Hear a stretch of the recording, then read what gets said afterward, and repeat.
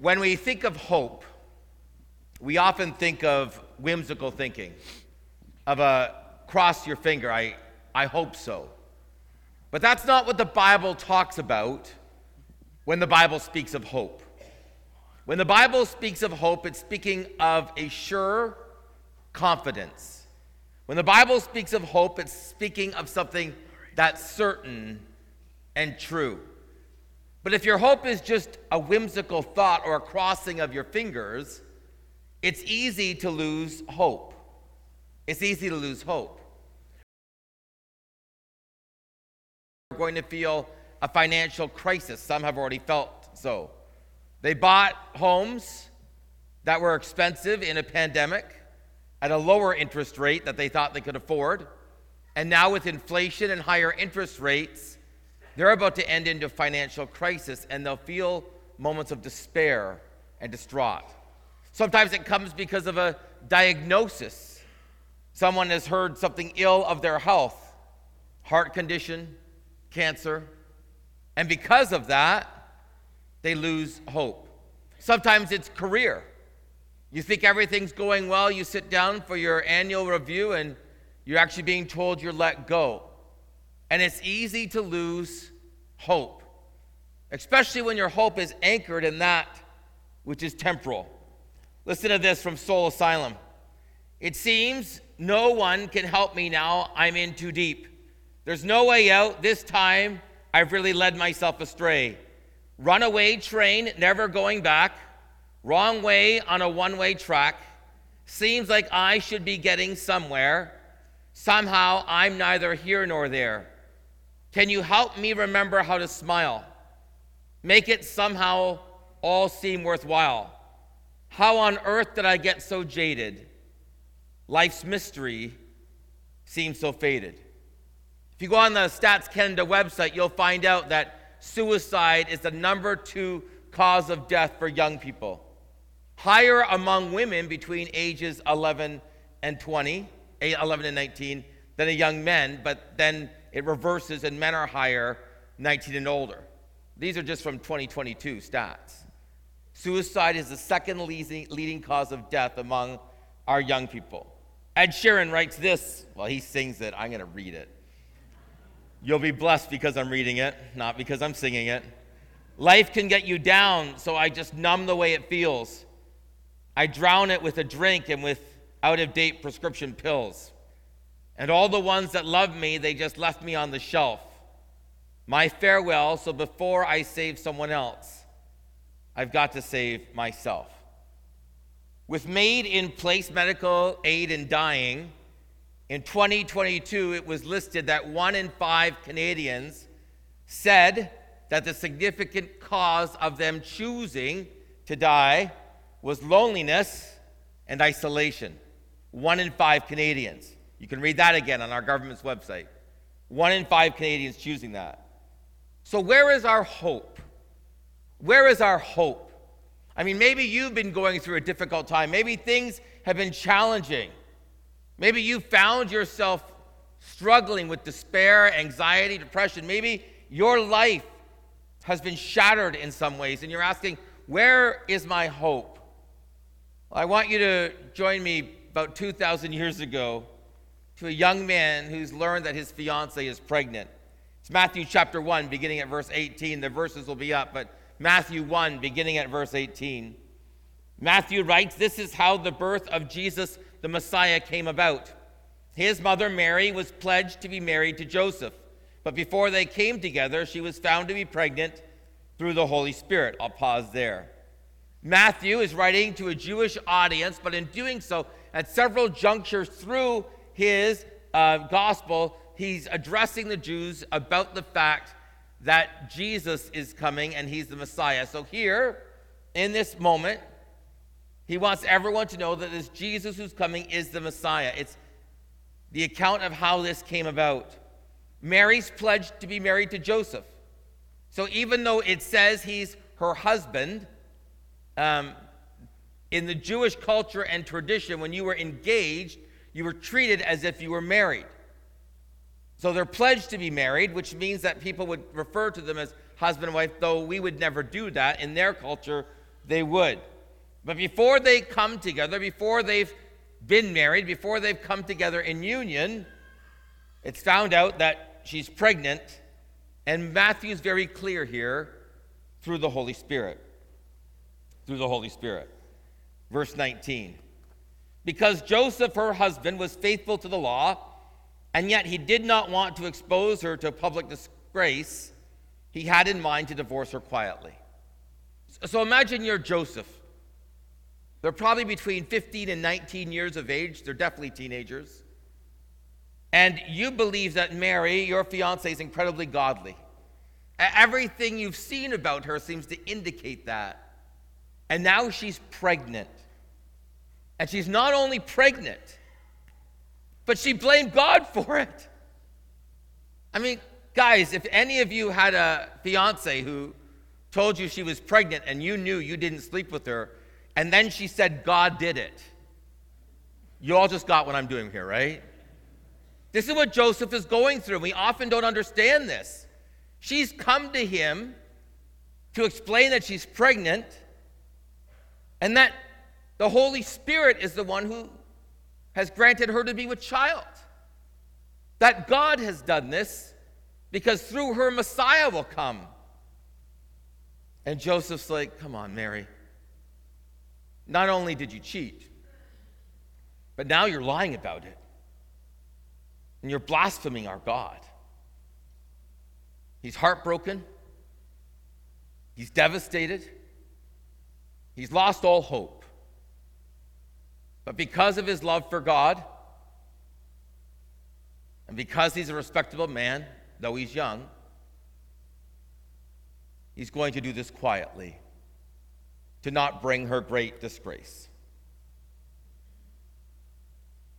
After he had considered this, verse 20, an angel of the Lord appeared to him in a dream and said, Joseph, son of David, do not be afraid to take Mary home as your wife. What is conceived in her is from the Holy Spirit. She will give birth to a son. You are to give him the name Jesus, because he will save his people from their sins. Joseph's sleeping. An angel appears while he's sleeping and says, Joseph, son of David. Why is that important? The Messiah was to come from the line of David. The Messiah was to come from David's lineage. God had promised that the line of David would never end. Joseph, son of David. Joseph, one whose lineage can be traced back to the great king. Joseph, son of David. Don't be afraid. Don't be afraid. Why is that mentioned here? Do you know whenever God calls you to something, regardless of how ridiculous it seems, if God has called you to it, you don't need to be afraid? Joseph, it's God. Well, it's an angel speaking to God. Speaking to Joseph, sorry. Don't be afraid. I don't know what it is God might be calling you to in life right now. Maybe it's the witness to a colleague or a neighbor or a friend over Christmas. Maybe it's reaching out. I spoke at MAC on Friday night to the Chinese Christian Fellowship, and my talk was on the authority of Scripture, and they did Q&A after. They could just kind of ask me any question they wanted to, and as the questions were coming up, some was around the Islamic faith and the Christian faith and the difference between the Quran and the Bible, and I've read the Quran multiple times, and so I engaged in conversation, and I said, what would it look like if your group decided, because it was all Asian, just so you know, except one person in the room, right? And I said, what would it look like if your group decided to engage the Arabic population here on campus? And if I came back in 2 years and half of this room was Chinese and half of the room was Arabic who'd come to faith in Christ because of what God had done. And students came to me after saying that would be terrifying. I said, well, if God's calling you to it, you don't need to be afraid. You don't need to be afraid. Don't be afraid. The angel says to Joseph, don't be afraid. And then he explains what's happened. Mary told you the truth. What's conceived in her is from the Holy Spirit. She's going to have a son. You're going to call him Jesus. He's going to save people from sin. You're going to name him Jesus. He's going to save people from sin. Why this? Why this? Wasn't there another way? Couldn't God have saved us in some other way? Why the death of God the Son? Why did he have to incarnate himself? Why did God himself, have to become fully human? You ever ponder that? Why couldn't there be a different way? Why couldn't God have forgiven us differently? Why was this the only way? Did you hear this? Why was this the only way? Well, humanity had sinned. God had created us, granted us opportunity to choose him forever and ever. Adam chose to sin and spiral all of humanity into this mess. Humanity, creation, the universe, into this sinful mess. And because the wages, the penalty, the punishment for sin is death, and all of us then choose sin over God, because that is true, humanity deserved death, deserved the wrath of God. But because of God's great love for us, God wanted us to be able to be in relationship with him. God wanted us to be able to know him. So humanity deserved to die, God's wrath upon us. God wanted us to live. So the only way this could happen was if a second Adam, spoken about in Romans, a second Adam came and could represent humanity. But the only way that could happen is if that second Adam could live a perfect life. If that second Adam could come down and absorb the wrath of the Father. If that second Adam could be fully human. And so God the Son came down. He cloaked his deity with humanity. This is one of the reasons we know life begins at conception. If Jesus could have been fully human by being a 1-year-old or a 5-year-old or coming as an adult, God might have done that. But for Jesus to be fully human, the Holy Spirit conceived him in a woman's womb to demonstrate that life begins at conception. And as a fully human being, he's born of a Virgin Mary. This is really important. He lives a sinless life. Today we're going to celebrate communion. And we're going to hold a piece of bread. And what does Jesus say? This is my body given for you. The righteous life of Christ is just as critical as his shed blood. Had Jesus not lived a perfect life, he couldn't be the second Adam. Had Jesus not lived a perfect life, he couldn't have represented us. Had Jesus not lived a perfect life, he couldn't have absorbed the wrath of the Father. Had Jesus not lived a righteous life, he wouldn't have been raised to life again. The righteous life of Christ is critical to our faith. You see, God chose to work in history. I've said this before, but most of the world religions are isms.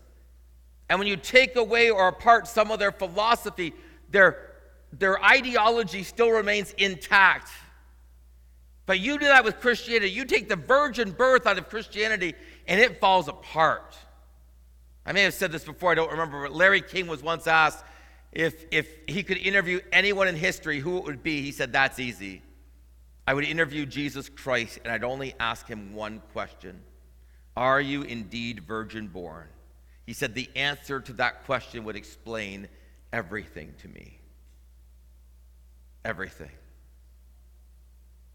Mary,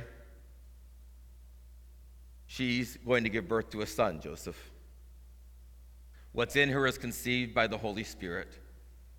And you're going to give him the name Jesus. He's going to come to save you from your sin. Is that not great news? I remember a number of years ago reading this. It was pre-cell phone days. The gentleman had to probably use some type of walkie-talkie system. It was a Norwegian fisherman. He was fishing on the ice off the shores of Norway. The big chunk of ice he was on broke loose, taking him out into the ocean. As he's there, heading out into the ocean, he dialed for help, 911 Norwegian style. Right? The Coast Guard came and rescued him and his dog and his sled. They knew this. He knew this. He was going to die if someone didn't come to rescue him. You might remember Hurricane Katrina, where there were video images you could see online of people on their roofs, families on their roofs, waiting for someone to rescue them as the water was rising rapidly around them. And if someone didn't come and rescue them, they were going to die. You can watch dramatic rescues of it. That's what Jesus had done. He's come to rescue us from our sin. We need a Savior. His name is Jesus. We can never enter into God's presence on our own. We can never be good enough for Him. And so Jesus came on our behalf. He takes our sin upon Himself so that anyone, anywhere, anytime who believes in Him can have eternal life. J.I. Packer says this: the Christian message is that there is hope for a ruined humanity, hope of pardon, hope of peace with God, hope of glory, because at the Father's will, Jesus became poor and was born in the stable so that 30 years later, He might hang on a cross. We can be saved. This week, I will be both in Vancouver and Newfoundland. I've never been coast to coast in 1 week. I will see 2 oceans in 1 week. And while I'm in Newfoundland, a gentleman by the name of Kesavan, I could never say his last name right, but Balasaham is going to be there with me. Kesavan's a pastor. He was born to a Hindu home in Toronto. At 19 years of age, he murdered a man. Gang-related. 2 weeks before, one of his best friends had been left in critical condition because of the other gang. They found out where the other gang was. They showed up. Shots were fired. Kesavan was shot in the arm. The other man was killed. Young man. And Kesavan went to jail. And while he was in jail, a chaplain worker came and shared the gospel with him. Faithfully, continually, and God saved him. And now he's pastoring in Toronto, and he'll be with me in Newfoundland this week as we're examining some opportunities there. Later on this year, we're going to have a conference for high school students at Redeemer. Paul Carter, some of you know him, myself, Robbie Simons are going to be the speakers, and Kesavan's going to come and share his story with the youth. And I can't wait to be with him this week. I so enjoy just fellowshipping with him. Do you know God can save anyone? God can save anyone. God didn't say, you murdered a man. You're not worthy of my kingdom. You murdered a man. I can't let you in. I mean, God not only saved him, but He's allowed him to serve Him in ministry as a pastor of a church, a growing church in Toronto, because God can redeem anyone from anywhere. He's our God. Although I was speaking on the authority of Scripture on Friday night, and it went a long time, I was given 75 minutes. At the 90-minute mark, I said, should I stop? And they surveyed the room because they had way more people come than they thought, and they said, no one wants to leave. And so I just kept answering questions until I was well over the 2-hour mark. And then I finally just wrapped it up myself and said, you've listened to my voice way too long. Let's just end. And then the lineup of students was massive, and I just stood there for over an hour talking to students who were coming up to me with question after question. But so many of them were around this is what I've done, Dwayne. How do I know I'm saved? This is what's happened. How do I know God's good with me? Because your acceptance in God's kingdom has everything to do with what Jesus has done. We need a Savior. It's got nothing to do with what you have done. Your acceptance into the kingdom of God, good news of great joy, is that Jesus has come to save His people from their sin. We need a Savior. And whether God gripped your heart as a 4-year-old or whether you've murdered a man and you hear the gospel in prison, God is able to save, because salvation rests in what His accomplished work has done through His Son, our Savior, Jesus. And His blood is enough, is it not? His blood is enough. It is the good news of the gospel for all who believe. Oh, as the Spirit of God works in us, of course we need to repent. Of course we need to turn from our sin. But even our faith is a gift from God. Verse 22, all of this took place to fulfill what the Lord had said through the prophet. The virgin will conceive and give birth to a son. They will call him Emmanuel, which means God with us. It's quoted from Isaiah 7. Therefore, the Lord himself will give you a sign. The virgin will conceive and give birth to a son. You will call him Emmanuel. Emmanuel, God with us. Emmanuel, God has come down. Emmanuel, Jesus, in whatever Trinitarian conversation they had, says, I'll cloak my deity with humanity. I'll come down and live among them. I will live a righteous life, and then I will give my life up for theirs on a cross as you pour your wrath out on me, Father. I will go through hell on the cross so that humanity doesn't need to. For any who believe, it is the good news of the gospel. I am spared the wrath of God because Jesus went through it on the cross. I need not experience his wrath. He is Emmanuel, God with us. And he is your hope. He is your hope. And he unshakably doesn't change. He is your hope when there's financial calamity. He is your hope when your health is ailing. He is your hope when your career is falling apart. He is your hope. He is your hope. Is it not good news? And he is the sovereign I am who unshakably is in control of the universe, whom you can turn to at any time and say, God, I need you. And he says, I'm right here. He is Emmanuel, God with us. John reminds us of this. The Word became flesh and made his dwelling among us. We've seen his glory, the glory of the one and only Son who came from the Father, full of grace and truth. He is the Word. The spoken word became the living word. He is the Word. The Word became flesh. He tabernacled. He dwelt among us. Well, verse 24 of Matthew 1. When Joseph woke up, he did what the angel of the Lord had commanded, took Mary home as his wife. He did not consummate their marriage until she gave birth to a son, and he gave him the name Jesus.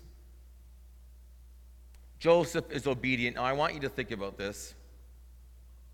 Here is an incredibly godly couple who love Yahweh deeply. How do we know that? I mean, who do you think God would entrust his son to? Who do you think Jesus would say, I'll let them raise me? I'll let them change my diaper. I'll let them burp me. I'll let her feed me. I'll let them teach me how to put on my sandals. This was a really godly couple. And Joseph knew everyone would do the math. Everyone would know she was pregnant. When it's talking about her pregnancy in this, it's the idea is she's starting to show, right? They find out she's pregnant. She's starting to show. She's told Joseph, but she's starting to show. And so people are going to start to talk. They weren't as godly as we thought. These weren't the people we thought they were. Their parents, their mom and dad who thought this was a godly Jewish young couple, embarrassed, upset, ostracized. Jesus called the son of illegitimacy. And when Joseph decides to obey God, he knows all of that will be true. He knows he will be ridiculed and mocked. He knows that people will tell him he's not godly and unholy. He knows all of that. But he remembers what the angel said. Don't be afraid. Don't be afraid, Joseph. God's got this. Because God's got you. Don't be afraid, Joseph. God's got this. Because God's got you. Because he's Emmanuel. He's God with us. That's our hope in Advent. Emmanuel has come. That's our hope in Advent. Jesus has come to save us from our sin. That's our hope in Advent. The Messiah is here. So 3 things as I close pastorally. So it's going to take me a minute to close as I say that. 1, you don't need to fear God's calling. Don't be afraid. I mean, you heard Chris and the team talking about Colombia. Maybe next year, if groups of you go, there'll be some of you going with them. Maybe God's going to call you over this season to witness to someone, to share faith with someone. Maybe he's asking you to leave a vocation for something else. I don't know. If God's asking you to do it, don't be afraid. Don't be afraid. God is with you. Remember what Mary said to the angel? May your word to me be fulfilled. May it be to me as you have said. God is our hope. He's our hope. R.C. Sproul said this: hope is called the anchor of the soul because it gives stability to the Christian life. But hope is not simply a wish. I wish that such and such would take place. Rather, it is that which latches onto the certainty of the promises of the future that God has made. Don't be afraid. 2, Jesus saves from sin. Jesus saves from sin. As we come to the table in 1 Corinthians 11, it tells us that we're to examine ourselves. We're to examine ourselves. It means if we're not a believer, that we're to pass the plate and not partake of the bread and the cup. But even today, God can save you.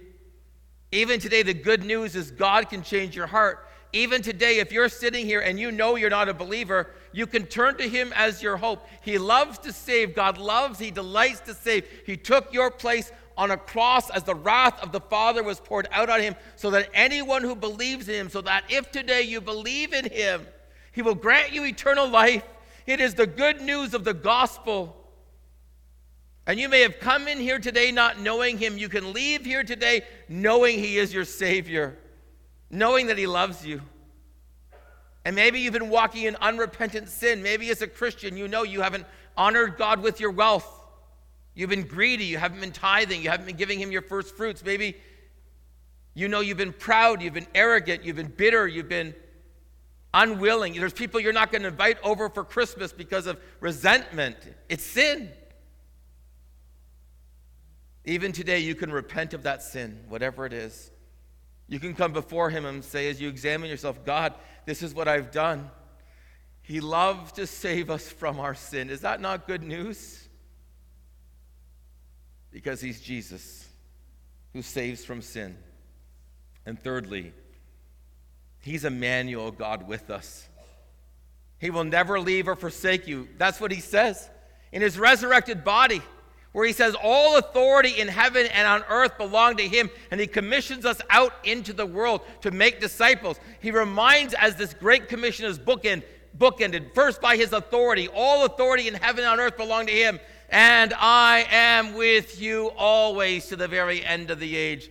God is with you. God is with you. He will not leave you. He will not forsake you. He loves you and he is with you. God forsook his son. The Father forsook his son on the cross. My God, why have you forsaken me? So that he could welcome us into his family as his children. Jesus went through a God-forsakenness on the cross that believers never need go through. Never need go through. I can't explain what happened there. I can just tell you that somehow the perfect communion that the Father and the Son and the Spirit always enjoyed was interrupted as the Father's wrath was poured out on the Son. And he called out, Father, why have you forsaken me? But I know this, that he was forsaken so we could be welcomed in. And so Jesus could declare that he will never leave or forsake you. He's always with you. Praise his name. Always with you. I don't believe I've told this illustration, but if I have, I'm sorry. I dug through my notes. I remember when Tim came to faith in Christ. He grew up in our youth group from a non-Christian home. He was sitting at the back of our youth most nights of 60 or 70 youth with two of his friends. And as we shared the gospel, he'd mock us at the back sometimes and make fun of us. And then when they were 18, they kind of checked out of everything because they were also aging out of youth. And then one night, he and his buddy showed up at my door and they were crying. And when 3 19-year-old guys show up at your door and they're all athletic and they're crying, I assume someone's died. And they just said, our lives are such a mess. We hate them. Do you have time to tell us about Jesus once more? And I said, I do. It was a Saturday night. They came in the house. I spent some time with them and then offered to run a Bible study for them. They started to come. Tim's 2 friends soon checked out, but Tim came week after week. A guy who had a hard time reading anything in high school, now devouring his Bible. He comes one week, he says, Dwayne, I'm struggling with employment. I got to figure this out. So I thought I'll go to the Bible for help. I looked in it, and I found this book of Job. And I thought, wow, a book about employment. I opened it up. I'm reading the book. I thought, sample resume. Like, he's like, Dwayne, none of that. Like, this is about a guy who, Satan and God make this deal. He said, what's going on? Why is it called Job? I said, well, it's actually called Job. He said, listen, I'm not overly intelligent, but I can read 3-letter words, Dwayne. God saved him, married a godly woman. They're still a part of James North. I saw him at a funeral recently. And when their daughter, who's now, 18, was born, I remember being in the hospital. I'm there in the hospital with them. It was when pastors could still go in, and I'm holding her. I'm about to pray, and he says, before you pray, my daughter gets to be raised in a Christian home. Praise the name of the Lord. He is Emmanuel, God with us. It is the good news of the gospel. He doesn't leave us. He doesn't forsake us. He went through a God-forsakenness so that he could welcome you in. And no matter what you're going through, no matter what's happening in your life, he is there for you because he loves you. And he is the unshakable I am of the universe who holds it by his might and will. He is God. He is God the Son. And he is our hope. He is our anchor. He is our certainty. He is our future. Johnny Erickson Tada says this: the best we can hope for in this life is a knothole peek at the shining realities ahead. Yet a glimpse is enough. It's enough to convince our hearts that whatever sufferings and sorrows currently assail us aren't worthy of comparison to that which waits over the horizon. And so as you celebrate this Christmas, as you begin to prepare for the festivities, as you begin to think about the gatherings, may Jesus be your hope. May he be Emmanuel, God with you. May you hear him say, don't be afraid. May you know that he's your Savior because he's God come down, the hope of the world. We're going to transition now. We're going to celebrate a table. We're going to celebrate a table that reminds us that Jesus died for us, that because his righteous life was enough, he bore the wrath of the Father on the cross for us, that he took our place on that cross. And as we gather today, I want you to celebrate that this is remembering he's Emmanuel, God with us. That this is remembering he's Jesus who saves us from our sin. You don't need to be a member of West Highland Baptist. In fact, I won't be a member until tonight. So you don't need to be a member of West Highland Baptist to take this today. You just need to be someone whom God has saved. Someone who you know that God has worked in your heart and life with, and you know that God has saved you. And if that's true of you, we invite you to take this today. And if you're not saved today, we invite you just to pass this by to the person beside you. But if today God has spoken to you, if his Spirit has worked within you, I'd love to share the gospel with you. Pastoral staff here and elders would love to share the gospel with you. Listen, if you want to come to the front and you want to talk to one of us, even any of the men or women that are serving, we'll find someone else to serve. If today you want to talk to one of them to know who Jesus is, because he would love to save you today. And if you're walking in unrepentant sin in this moment, come before our God, asking him for forgiveness, turning from that sin and trusting him as the one who cleanses perfectly. Your salvation does not rest on what you've done, but on what Christ has done. And for that we say, God, thank you and amen. And so may we celebrate the goodness of our God today, our hope, who cloaked his deity with humanity and was born of a virgin. And as we go, would you hear this from the Word of God, from Isaiah chapter 9? We've heard it read already as our benediction. To us a son is born, a child is born. To us a son is given. The government will be on his shoulders. He will be called Wonderful Counselor, Mighty God, Everlasting Father, Prince of Peace. Of the greatness of his government and peace there will be no end. He will reign on David's throne and over his kingdom, establishing and upholding it with justice and righteousness from that time on and forever. The zeal, the passion of the Lord Almighty will accomplish this. Amen. Have a great day in the Lord.